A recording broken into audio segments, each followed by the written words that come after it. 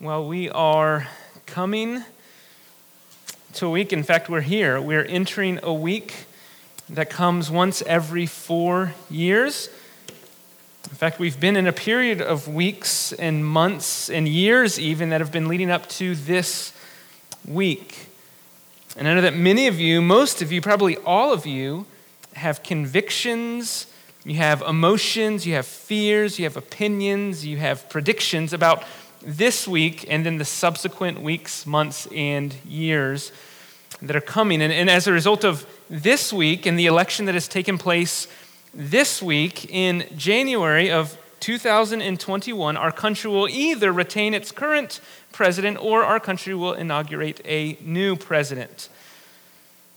And the prospect of one of those options greatly excites you, and the prospect of the other option greatly concerns you. And I get that. I understand that. I understand your fears and concerns and opinions regarding both potential outcomes. But here's what I want to say to you as your pastor and as your brother.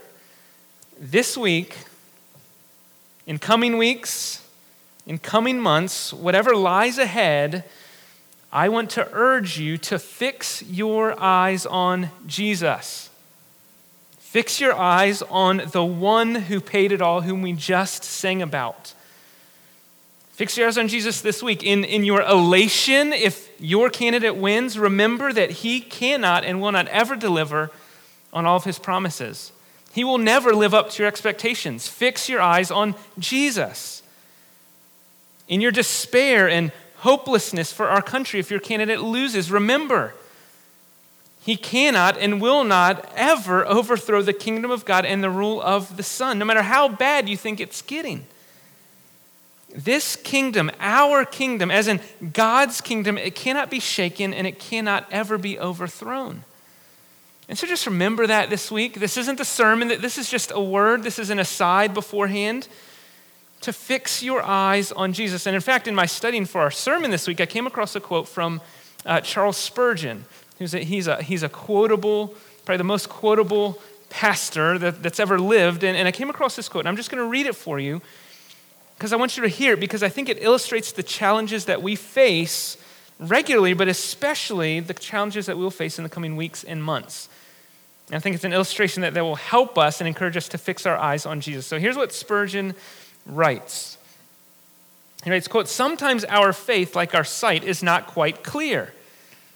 You do not always see, I suppose, equally well. There are many things that affect the optic nerve, and we know that in fair weather we can see a longer distance than we can in cloudy weather."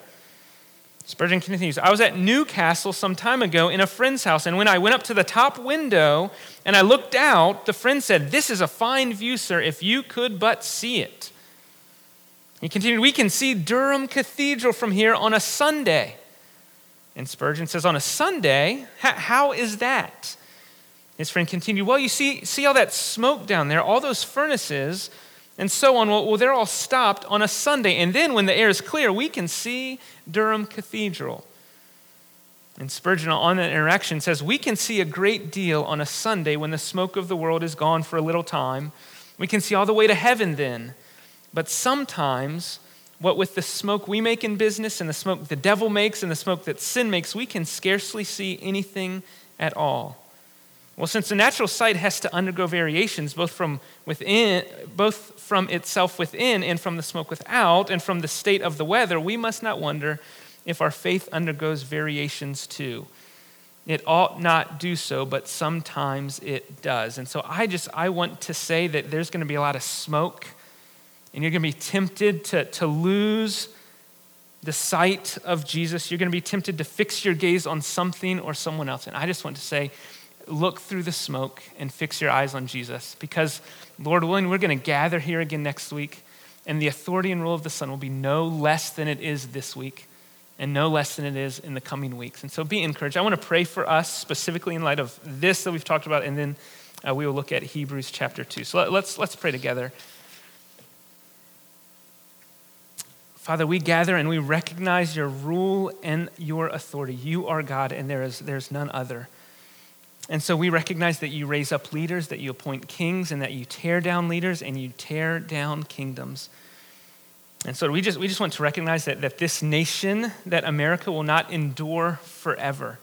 We need to be reminded of that. It is temporary. We're thankful for this country, and Lord, I ask that you would bless this nation. But we remember, as your people, we are citizens of another country. We are only wayfaring strangers on this earth and in this country. We're just passing through. And so I pray that you would align our hearts and our emotions and our thoughts with that country that we are longing for. Help us to long for that country that is to come. And so, Lord, we pray for our next president. We pray for him. We pray that you would grant him wisdom. Lord, we pray that you would grant our nation peace in the coming weeks and months. We pray that our nation would have an extra helping of understanding and kindness, of common grace. Lord, would you grant us those things? But most of all, Lord, I pray for this nation. Lord, I pray, I believe in line with the greatest need of this nation. I pray for fruitful ministry of local churches all over our land. Lord, we pray for the rapid spread of the gospel of Jesus Christ in this land. Lord, we pray for revival. We pray for revival that can't ever come through political office or legislation. We pray for revival that comes through the spread of the gospel, through the life-giving ministry of your Spirit and the powerful message of Christ crucified and raised. And so we pray for revival that is only generated by that. And we pray that you would bring that about. And so I pray for your church at large, but I pray for Fox Hill Road Baptist Church. I pray for other sister churches here in Hampton and in our state. Lord, would you sustain us by your grace? Would you help us to hold fast to Christ and hold fast to the gospel of Christ? And Lord, I pray that you would help us to fix our eyes on Jesus and to consider him. And it's in his name we pray. Amen. Well, I won't do that next week, right? We won't be at the beginning of an election next week. But that truth, may we never grow tired of being reminded of that. Well, if you have your Bibles, do turn to Hebrews chapter 2. We're going to be looking at verses 5 through 9. If you don't have a Bible, please let us know. We'd love to give you one. We're going to be spending our time in these verses in the book of Hebrews. And so we're going to read Hebrews 2, verses 5 through 9. And before we do, let me just explain that we're coming up through a transition in the book. This is our fourth week in the letter to the Hebrews. And in these verses, this passage, the transition is we're going to see a shift from the focus on the lofty or the exalted heavenly position of the Son. So that's where our author's been, right? The exaltation of the Son. And we're going to see a transition from that to the humbled, incarnate, earthly ministry of the Son. That's where he's going. And we'll especially see this next week through the remainder of chapter 2. But that's the transition from exaltation to humiliation or to incarnation. And to make this shift, the author has to convince us or show us why the Son, who became a man, who made this shift from heaven to earth, why he is superior to angels. And he has to do this because as he's shifting the focus to this earthly ministry, it's going to seem a little suspect for him to continue to affirm the superiority of the Son over the angels. Because angels are different than humans. That's the natural way of things. And in fact, we tend to think, I would say quite naturally, that humans are inferior to angels. Angels are heavenly beings. They are of a different category.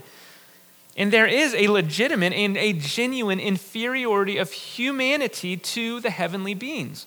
And so all that has to show why this eternal Son who became a man is superior to angels, even though he is still fully man. That's the tension. That's what he has to work to convince us of. And so what we're going to see today in this passage is that the incarnation of the Son changes the state of man. That the Son becoming a man reveals God's plan, not only for mankind, but for the entire world, the cosmos. And the result of the Son becoming a man and the subsequent suffering and death, right, is the subjection of all things to him. That's the result of his incarnation and his suffering and death, is the subjection of all things to him. Which means as a result of the incarnation, as a result of his suffering and death, the Son has been made supreme. The Son is supreme. Which means, and this is where author is going, his earthly ministry is essential to his superiority over the heavenly beings. His earthly ministry is essential to his superiority. So instead of taking away from the superiority to the angels, the earthly ministry of the Son actually solidifies his superiority over the angels, and it guarantees his eternal rule over them. And so that's the main point of these verses, the supremacy of the Son. And to make that point, the author, there's simply two steps that he makes that we're going to look at. So the first point we'll look at, here's our outline. First, we'll see God's plan for man. And that's verses 5 through 8.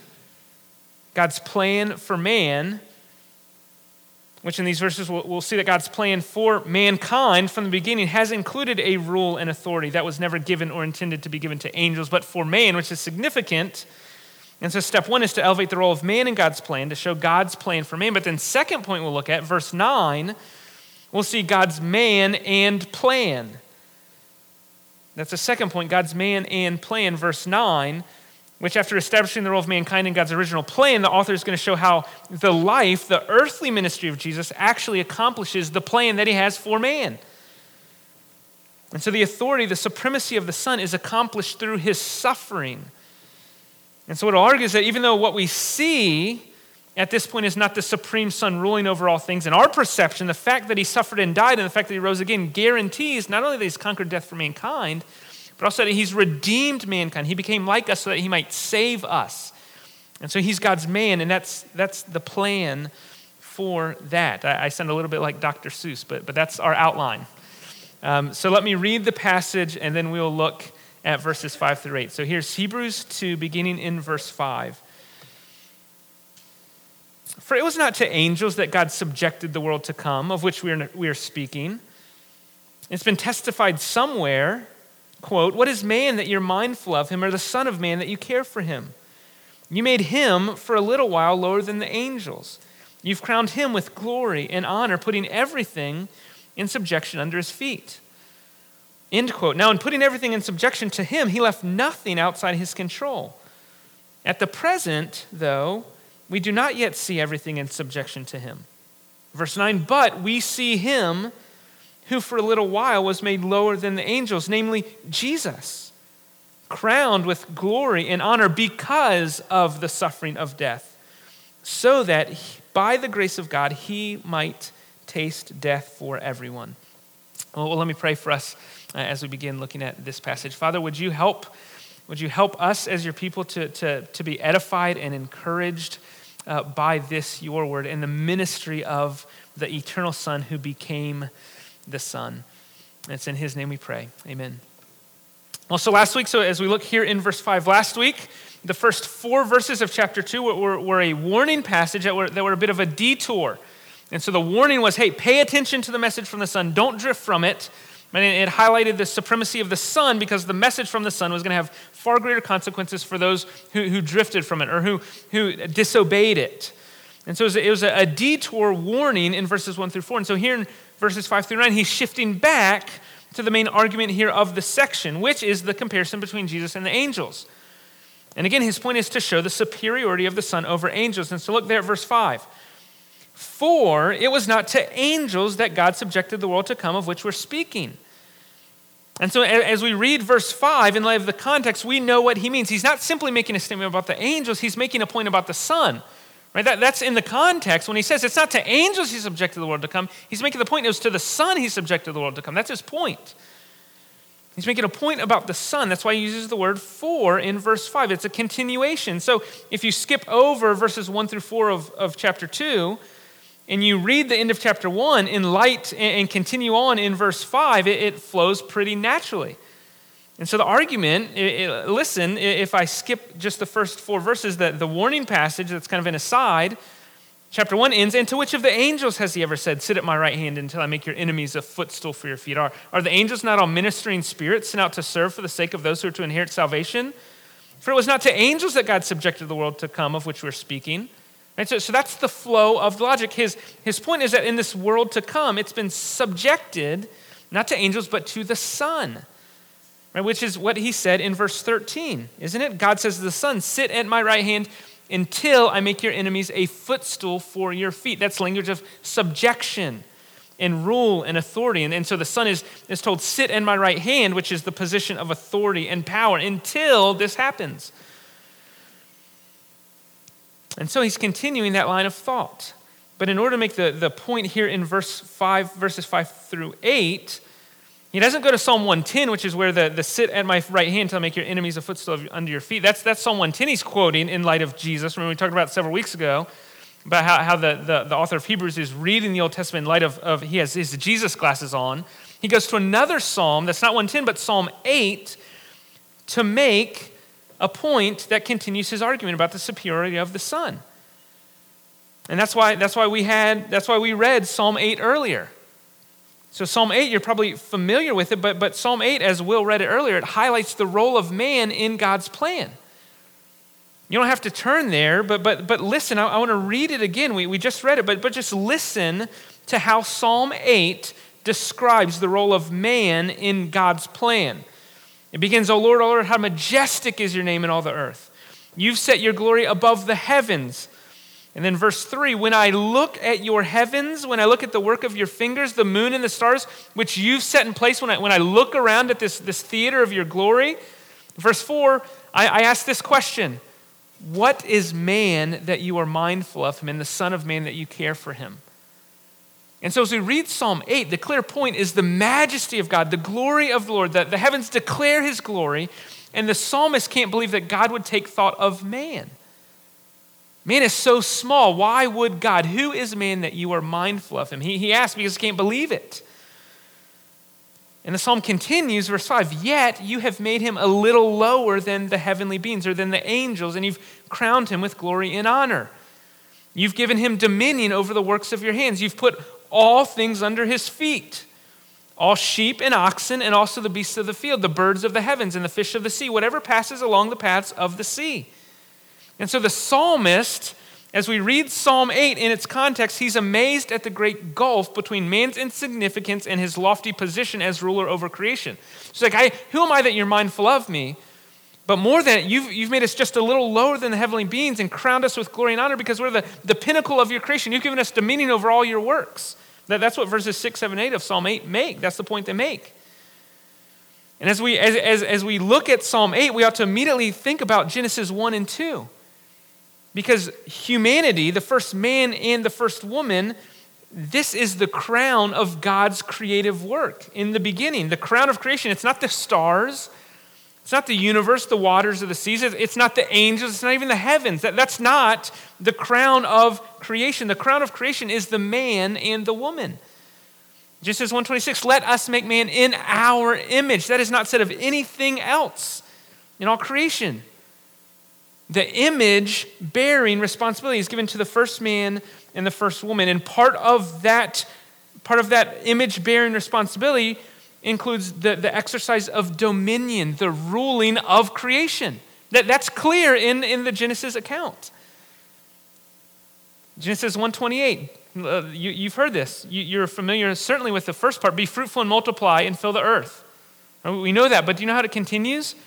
Be fruitful, multiply, fill the earth, and subdue it.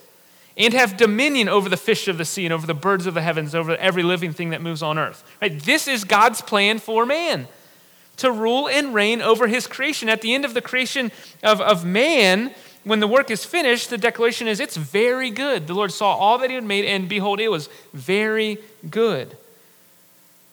And so that's the point of Psalm 8, the role of man in creation. And that's what the author of Hebrews quotes in verses 6 through 8 of Hebrews 2, our passage.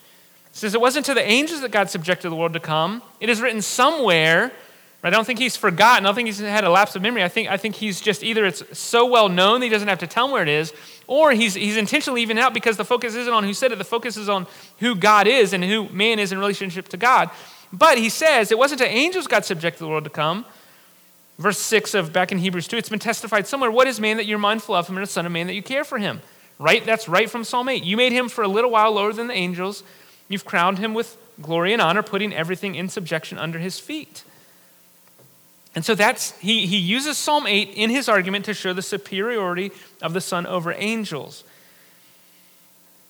And so as he quotes Psalm 8, what this author is doing is he's beginning to show his cards, or to put it another way, he's beginning to show how he's continues to read the Old Testament, because he does so in light of Jesus. So he's reading Psalm 8, And he's addressing it, or he's interpreting it, and he's teaching it in light of Jesus. So he sees this fulfilled in the person of the Son, in Jesus himself. Because if you read Psalm 8 in its context, it's clearly a reference to mankind in general, but the author of Hebrews brings Psalm 8 into Hebrews 2, not because he wants us to know anything about mankind in general, but instead, the primary purpose for bringing Psalm 8 into Hebrews 2 is so that we might know something about Jesus. And he wants us to know, what he wants us to know about Jesus is that he is the man, right? So Jesus is the man. Can I get an amen? Right? So Jesus, that's what he wants. He wants us to know that Jesus is the man, that Jesus is the one in whom God's plan for man in general is fully realized. Now, this will become more clear in coming weeks, hopefully, but we can simply recognize that God's plan for man, the plan for humanity to rule and reign over God's creation, was not accomplished by the first man and the first woman. Right? They failed. I mean, they couldn't rule over even one little serpent, much less the entire world. So they failed, right? That was their job, and they failed miserably. And sin enters the world through this failure of the first man. And with sin comes death. Creation falls, humanity falls, and the result is chaos. And so the result of man's inability to exercise dominion, to rule well, the result is chaos and brokenness in a fallen world. Which, by the way, maybe this is a necessary point of application. I don't think it is, but that's still the case here today. We live in a world that is filled with chaos, that is broken. This world is not as it ought to be. We see rebellion. We see creation reeling and whirling. It is not right. It is wrong. But that doesn't change God's plan for mankind. It doesn't alter the place of humanity in God's design. The fall doesn't change man as the image bearer in God's plan, as the one through whom this world is going to be ruled. So sin affects it, but it doesn't displace the role of humanity. In fact, the fact that sin entered the world and has wreaked havoc doesn't fundamentally change God's ultimate design for his image bearers. And so here's the problem. Verse 8 of Hebrews 2, putting everything in subjection under his feet. And so in light of the reality that this world is fallen, in light of what we see, it's clear that everything is not in subjection to man, as Psalm 8 says. That's not the way it is, right? Man is not ruling and reigning. Right? There's chaos. We can't even rule ourselves, much less this world. And so that's the objection or the issue that the author anticipates here. So look how verse 8 continues. Now in putting everything in subjection to him, he left nothing outside of his control. Right? So he's not backing down, but he's not going to double down, but he's going to explain, at present, we don't yet see everything in subjection to him. And he's okay with that tension. He has everything under his feet, but we don't yet see everything under his feet. That's the tension there.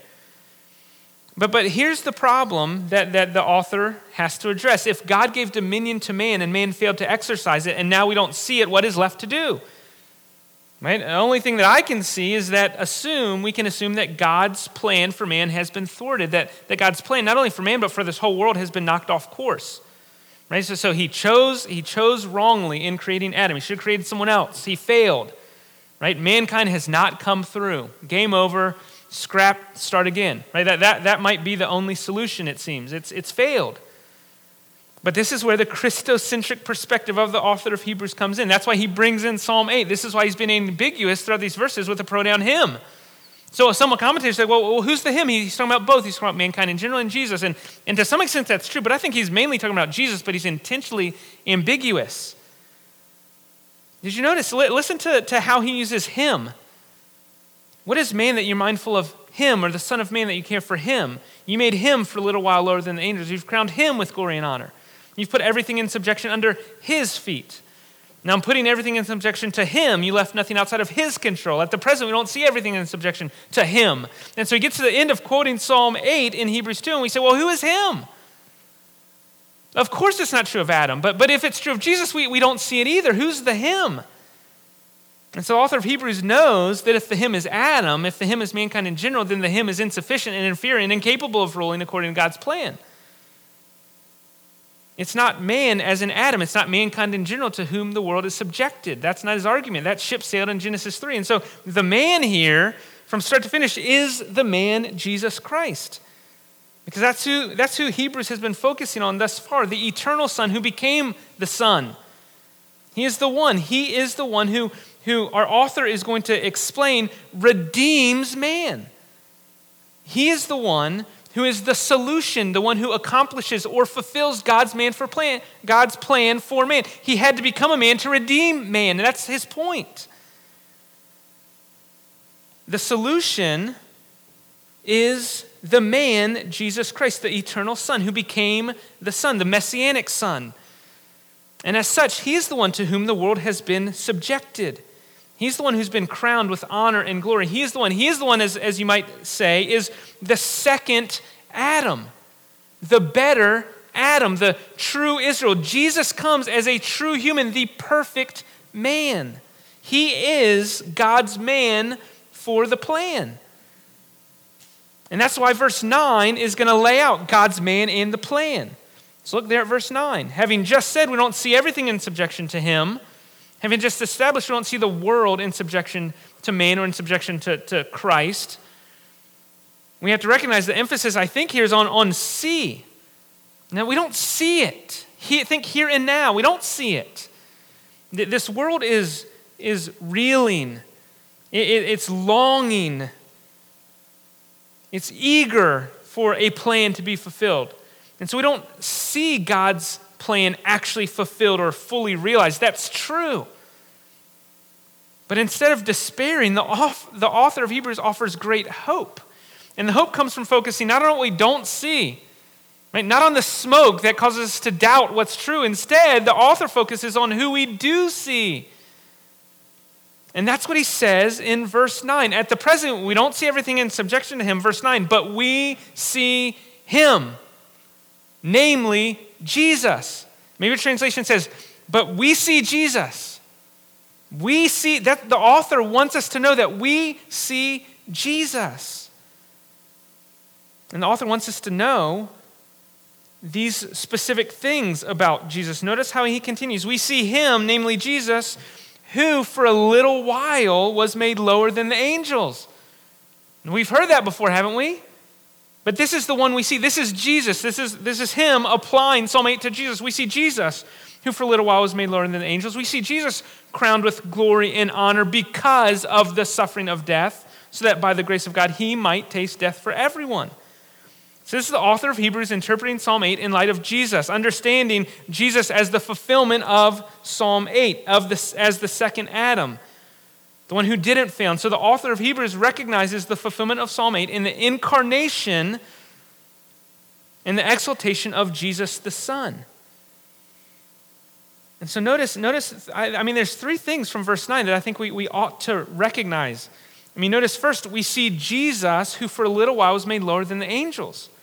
Right? This is true of Jesus in the incarnation. He became, for a little while, but he became lower than the angels, which validates the fact that it is true that humans are lower than angels. He became, for a little while, lower than angels. He became an actual human. He became a man, his incarnation. In his incarnation, Jesus was made for a little while lower than the angels. But, and this has been the point of Hebrews thus far, he isn't lower than the angels anymore. He's not still incarnate on carrying out an earthly ministry.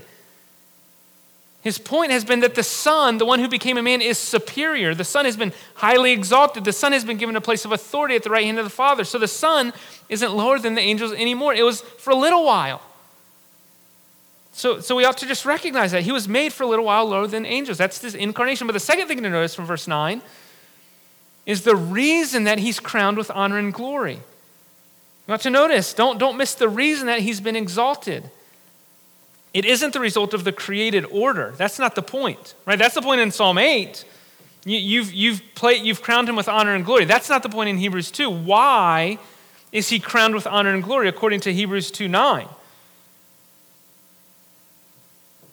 The author of Hebrews describes Christ as the fulfillment of Psalm 8, and as he does, he introduces, this was God's plan for redemption. He introduces the man that God appointed for the accomplishment of salvation, and he introduces the means of accomplishing that plan, which verse 9 tells us is the suffering of death. So do you see why he's crowned with glory and honor? So look at up at verse 8, at the present we don't see everything in subjection to him. Verse 9, but we see him, namely Jesus, who for a little while was made lower than angels, and we see him how? Crowned with glory and honor because of the suffering of death. That's the reason we see him crowned with honor and glory. This goes beyond what Psalm 8 originally meant. Whereas in Psalm 8, the crowning with honor and glory is the result of being the pinnacle of creation. Here, the crowning with honor and glory is the result of suffering and dying. And so it's because of the suffering of death that Jesus is crowned with honor and glory. Again, this redundancy is intended. The suffering of death is the cause for the crowning with honor and glory. In other words, Jesus has a position of honor and glory because he suffered and died that he didn't have before he suffered and died.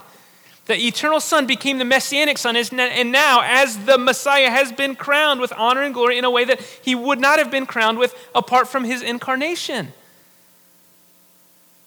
The superior position of the Son, that is, the Son occupies a superior position, that the place he now occupies, sitting down at the right hand of the Majesty on high. This is chapter 1, having become much superior to angels, as the name he has inherited is more excellent than theirs. That authority does not come unless the Son suffers. The exaltation required humiliation. This is why the eternal Son became the Son. This is why the second person of the Trinity humbled himself and became a man. This is why the Word became flesh. This trajectory is God's plan for humanity, and the way has been paved by the Son. And this is God's plan for man, and he sent his Son. The eternal Son became a man. I mean, this is the Apostle Paul in Philippians 2. I mean, listen to the trajectory, the high to low to high. This is the trajectory that the Son traveled. This is Philippians 2. Paul writes, Jesus, though he was in the form of God, did not count equality with God a thing to be grasped, but he emptied himself by taking on humanity, by taking the form of a servant, being born in the likeness of men and being found in human form. Right? So there's the humiliation. He humbled himself. It goes further by becoming obedient to the point of death, even death on a cross. Right? So there is the humiliation, death on a cross. Exposed, embarrassed, mocked. Therefore, verse 9, God has highly exalted him and bestowed on him the name that's above every name, so that at the name of Jesus, human name Jesus, every knee should bow in heaven, earth, and under earth, and every tongue confess that Jesus Christ is Lord, to the glory of God the Father. That's the trajectory. That's Philippians 2, and that's Hebrews 2, using Psalm 8.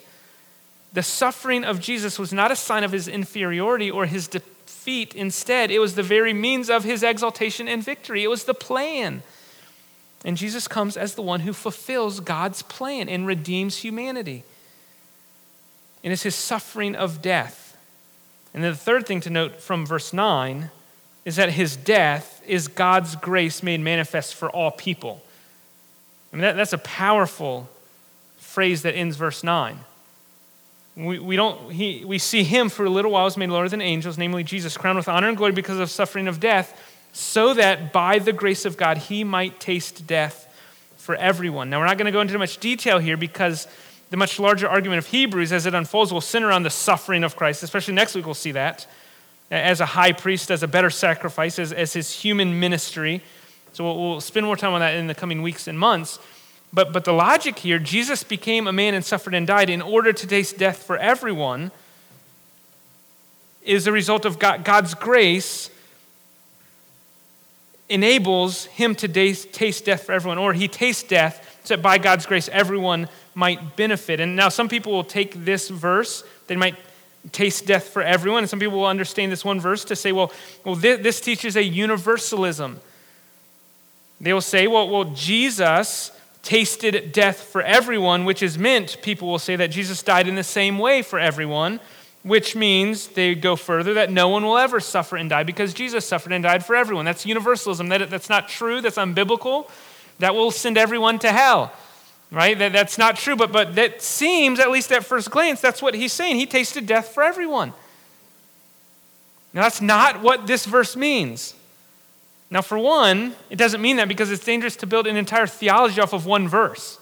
So for this one verse where it's like, well, what does that mean? There are dozens of other verses that clearly teach that those who refuse to repent and believe the gospel will suffer and die eternally.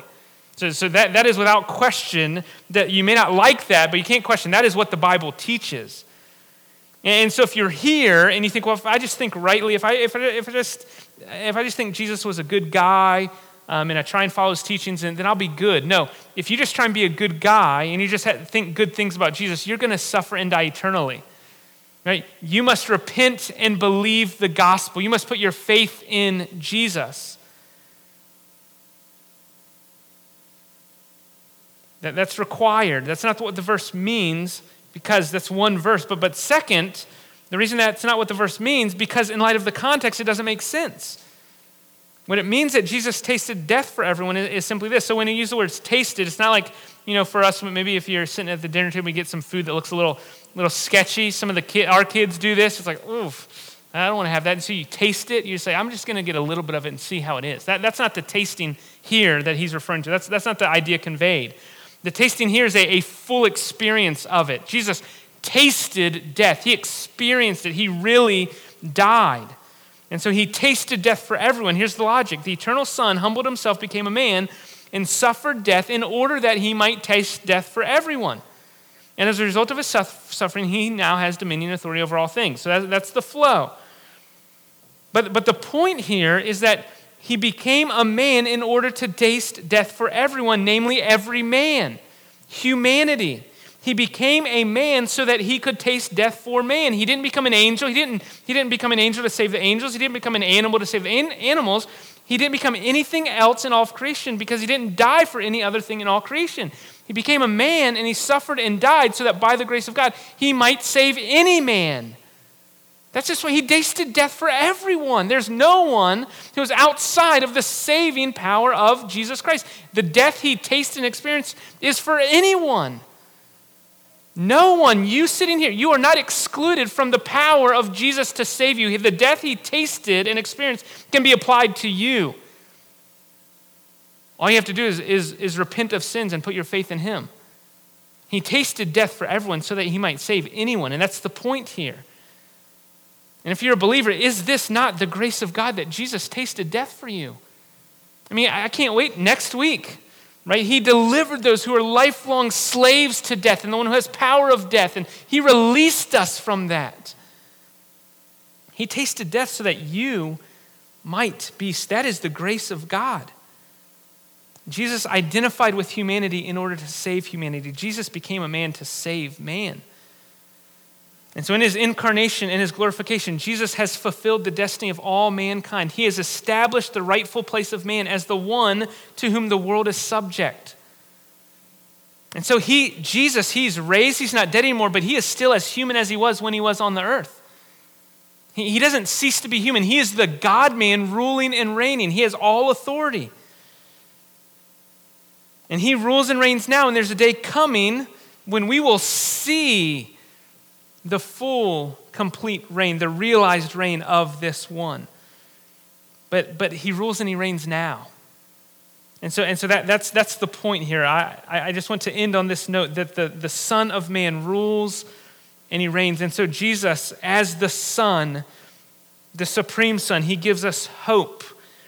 He gives us stability. He gives us a city that will never be shaken. He gives us a promise of a rule and a reign and a coming rule of reign that will be complete and total. And so the Son is supreme, and he suffered and died so that we might join him in his rule. And that's our hope. That is the kingdom fully realized, us reigning with our elder brother, all because of what he's done for us. And so Christ is our hope. And so let us fix our eyes on the Son, the supreme Son who is the sure and steady anchor for us. Let's pray together.